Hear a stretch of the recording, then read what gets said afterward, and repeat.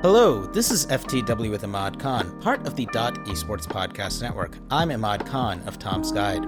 Russia's Team Spirit shocked the world of Dota 2 when it took home the International 10 and its hefty $18.2 million prize. The win was so big that Russia's Prime Minister Vladimir Putin put out a statement congratulating the team. What made Team Spirit's run so remarkable was its poor showing in the group stage. It had a 0-4 start in groups. The team worked its way through the lower bracket to eventually lifting the Aegis of Champions over PSG LGD from China. Joining me today to talk about the International 10 is Esports' Kale Michael. Kale, thanks so much for returning to the show. Hey, no problem, bud. So, Kale, this is some Mighty Ducks style stuff. How did Team Spirit pull off this Cinderella run?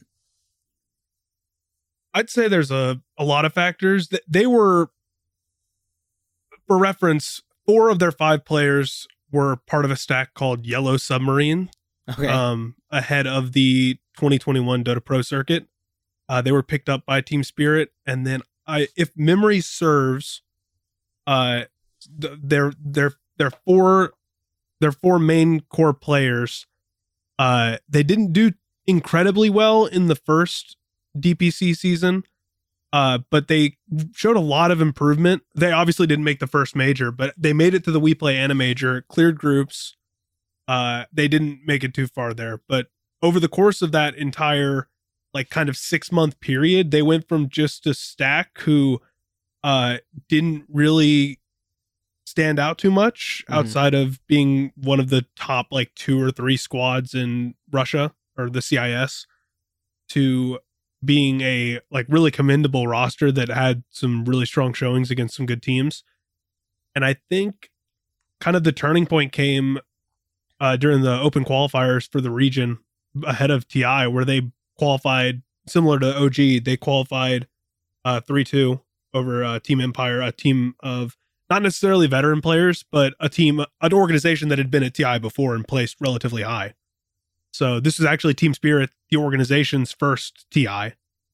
And wow, they did remarkably well getting there. I mean, just getting there is crazy. And I think that might have been, even if they just got knocked out during the group stage, they probably would have gotten their highest prize pool of all time, just based on previous results. But instead they started very poorly in the group stage, but that was also against Team Secret and PSG LGD, the teams that they would go on to beat to win to win it all in the final day.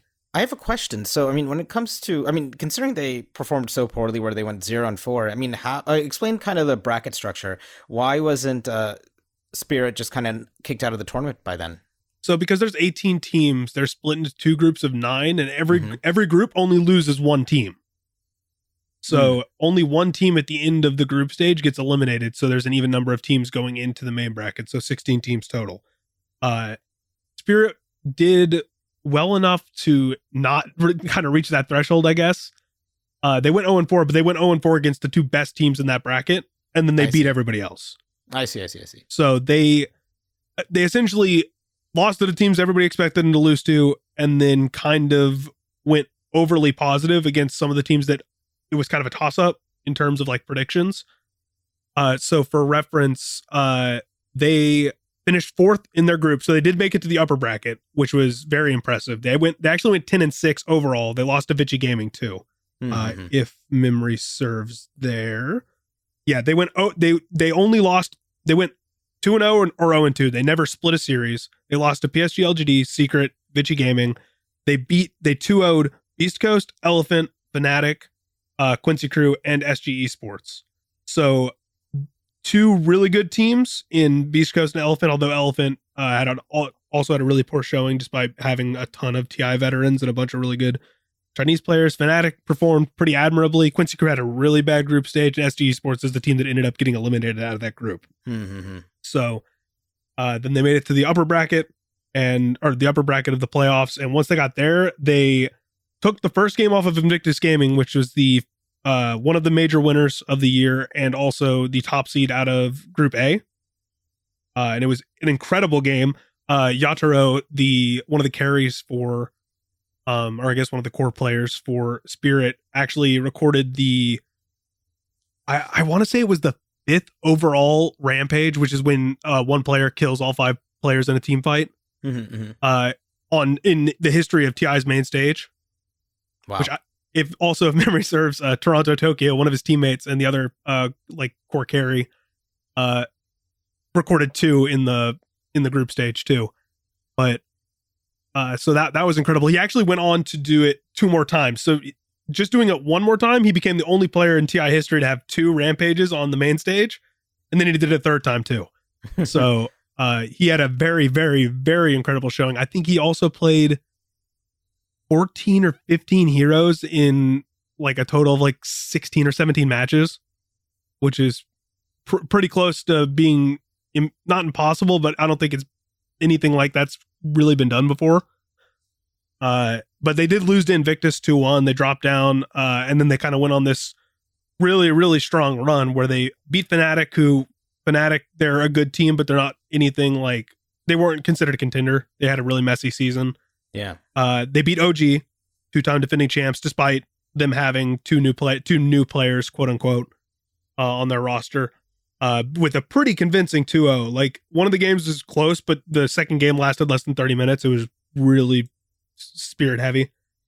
Then they went on the big one. Obviously beating OG is huge, but the next game, or the next series, they 2-1 Virtus Pro, the top seed, and a team that went undefeated in the CIS region, Eastern Europe, whatever you want to call it, throughout the 2 DPC seasons, and kind of like the driving force of that region. And prior to that, I believe they were 29-1 or 28-1 all time as an organization against Virtus Pro. Well, you're naming all these teams, and 2 really stood out to me. First, let's jump to the North America side. You mentioned Quincy Crew, which was, if I read correctly, kind of the top North American team going into the international, and I believe they ultimately ended up placing 9th, was it? I mean, but what happened with the US teams going into the event? So going into the event, there were 3 US teams, because EG, who was the kind of quintessential, like, everybody thought if there was a North American team that was going to win it, it was EG, because they placed second at both of the majors and had a really good season. And then Quincy Crew, who actually, like, they were the only team that could really keep up with EG and have been keeping up with EG for the entirety of like 2020, 2021. They both had really poor group stages. Quincy Crew more so than EG. EG really only got sent to the lower bracket because of a tiebreaker almost. Mm-hmm. And then Undying, who was kind of like the stack that made it in because EG and Quincy Crew both qualified. They were a really good team, couple veterans, couple younger guys, really solid team. Just didn't have the kind of muster to make it out of the lower bracket. So Quincy Crew, like I said, really poor group stage. They bounced back, ended up making it in. They beat Aster, who a lot of people kind of viewed as underrated because they were struggling with like COVID issues at the start of the tournament. So they managed to beat Aster, but then once they got to the best of threes against OG, the kind of Hassan Bowl between Sumail and Yuar, 2 brothers. I mean, OG just kind of has Quincy Crew's number almost. It feels like, because they've beaten them multiple times. And it's usually a 2-0. So they just kind of got unlucky in facing OG. I don't think they would have made it past Team Spirit, to be honest, but I think even if they managed to, like, they didn't manage to take a game off OG. So it was a really kind of a disappointing season that has resulted in them going through some major changes. Their coach just left, although Kezu, veteran player who was their coach for TI, was probably going to leave anyways because he was only their coach for TI. And then Lelis, who is kind of like he's probably the best Brazilian player who joined them last year. He's already confirmed gone, and there's probably more changes coming. EG, we're not sure. Ice is actually one of their core players, has never played the same TI with this. He's played multiple TIs, but he's never played with the same team. Oh, okay. So there's a chance that streak could continue. But considering their performance, I think they're probably pretty happy with the group they have, and they just think they kind of maybe got a little unlucky with everything, and they might want to run it back. Mm-hmm. So, and then Undying, like I said, is a stack of like really good players, but there weren't a lot of expectations coming in. So even the fact that they made it as far as they did, I mean, they earned a ton of money, put on a really good show. They kind of cannibalized North America because they were the reason EG didn't make the upper bracket. But like going off of that, they didn't have a poor showing because, like, I mean, SEA had one team that made it past kind of the groups or that round 2 of the lower bracket with T1, but then they got eliminated the next round and SEA was out too. Mm-hmm. So, you also mentioned OG, the reigning champions, 2 times reigning champions, and there wasn't an international in 2020 due to the pandemic, but 2018, 2019, OG really came in with a really fresh team and kind of restructured in 2020, bringing on Sumail, but a lot of its roster is still still been there from, like, apart from Soxa, there's Topson and I'm blanking on some of these names, but I mean, what do you think happened with OG specifically, and why it wasn't able to keep its composure and ended up, placing 7th in the tournament overall alongside T1? I think it was more so kind of the circumstances leading in. So right before the tournament, Seb had to have eye surgery. Ah, I see. So even in like the interviews before the main event started, he was like, it's not really bugging me when the games are going on. It's only after the fact that it becomes kind of annoying. Mm-hmm. I believe him when he says that because he wouldn't try and sugarcoat stuff. But I think it was just kind of everything that led up to where they are. Because Sumail was actually part of the team after TI9. Anna decided he wanted to take an extended break. Jarek said he was going to retire. Not all at once, but the sequence of events that's kind of what happened. So they were without 2 players. They brought in Mid1 and Sumail.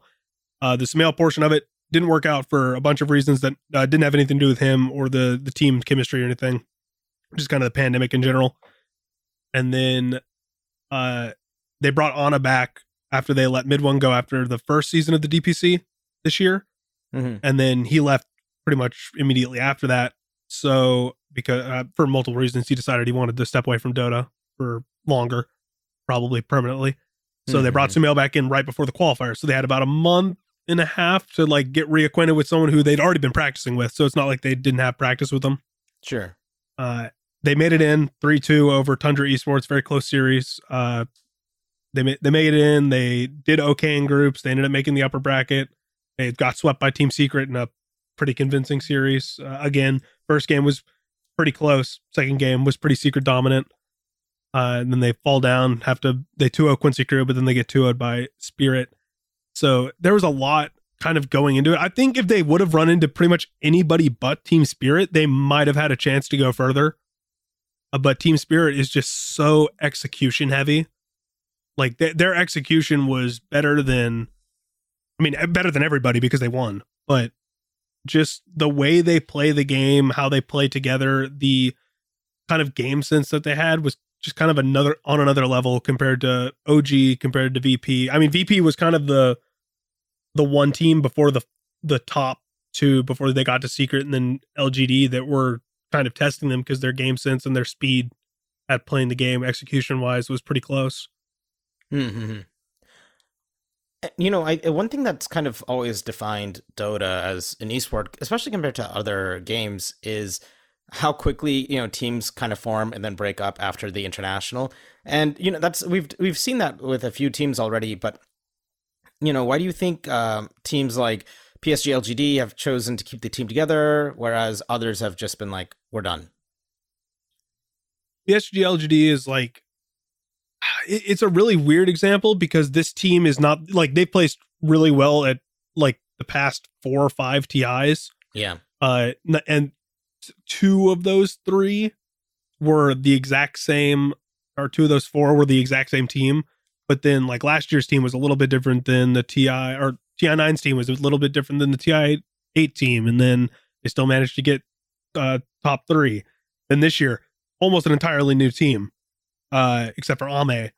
And they made it to, obviously they had a dominant run until they ran into Spirit, and it was still a close series. So I think it's the factor, as their coach Zhao 8 said in kind of a between match interview, during the finals. He said, I told them kind of just play your game, play to your strengths. And if we lose, we're going to lose together, and there's always next year. So I think he was confident that they were going to come back together, even if they got swept. But this team is just so strong and looked so dominant for most of the season. I don't see a reason. I don't think there's a lot of room that they could really improve in a way that's like tangible and it's going to work, instead of just bringing these 5 back along with Zhao as the coach.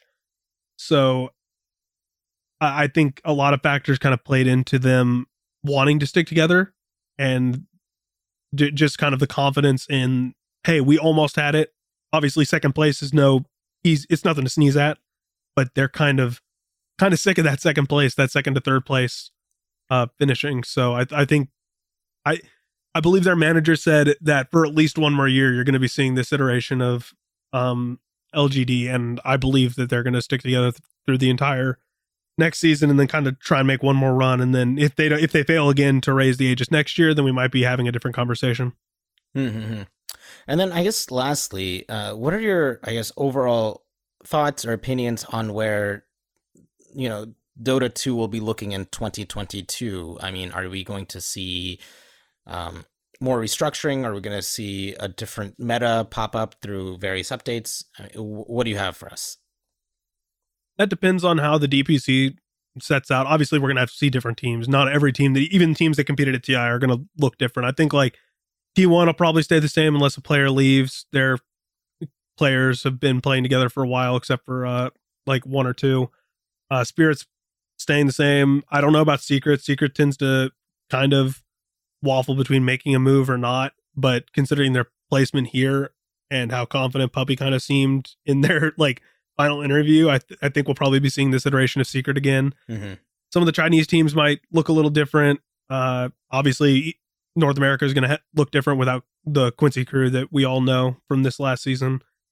Who knows with some of the European teams, because they kind of underperformed outside of Secret.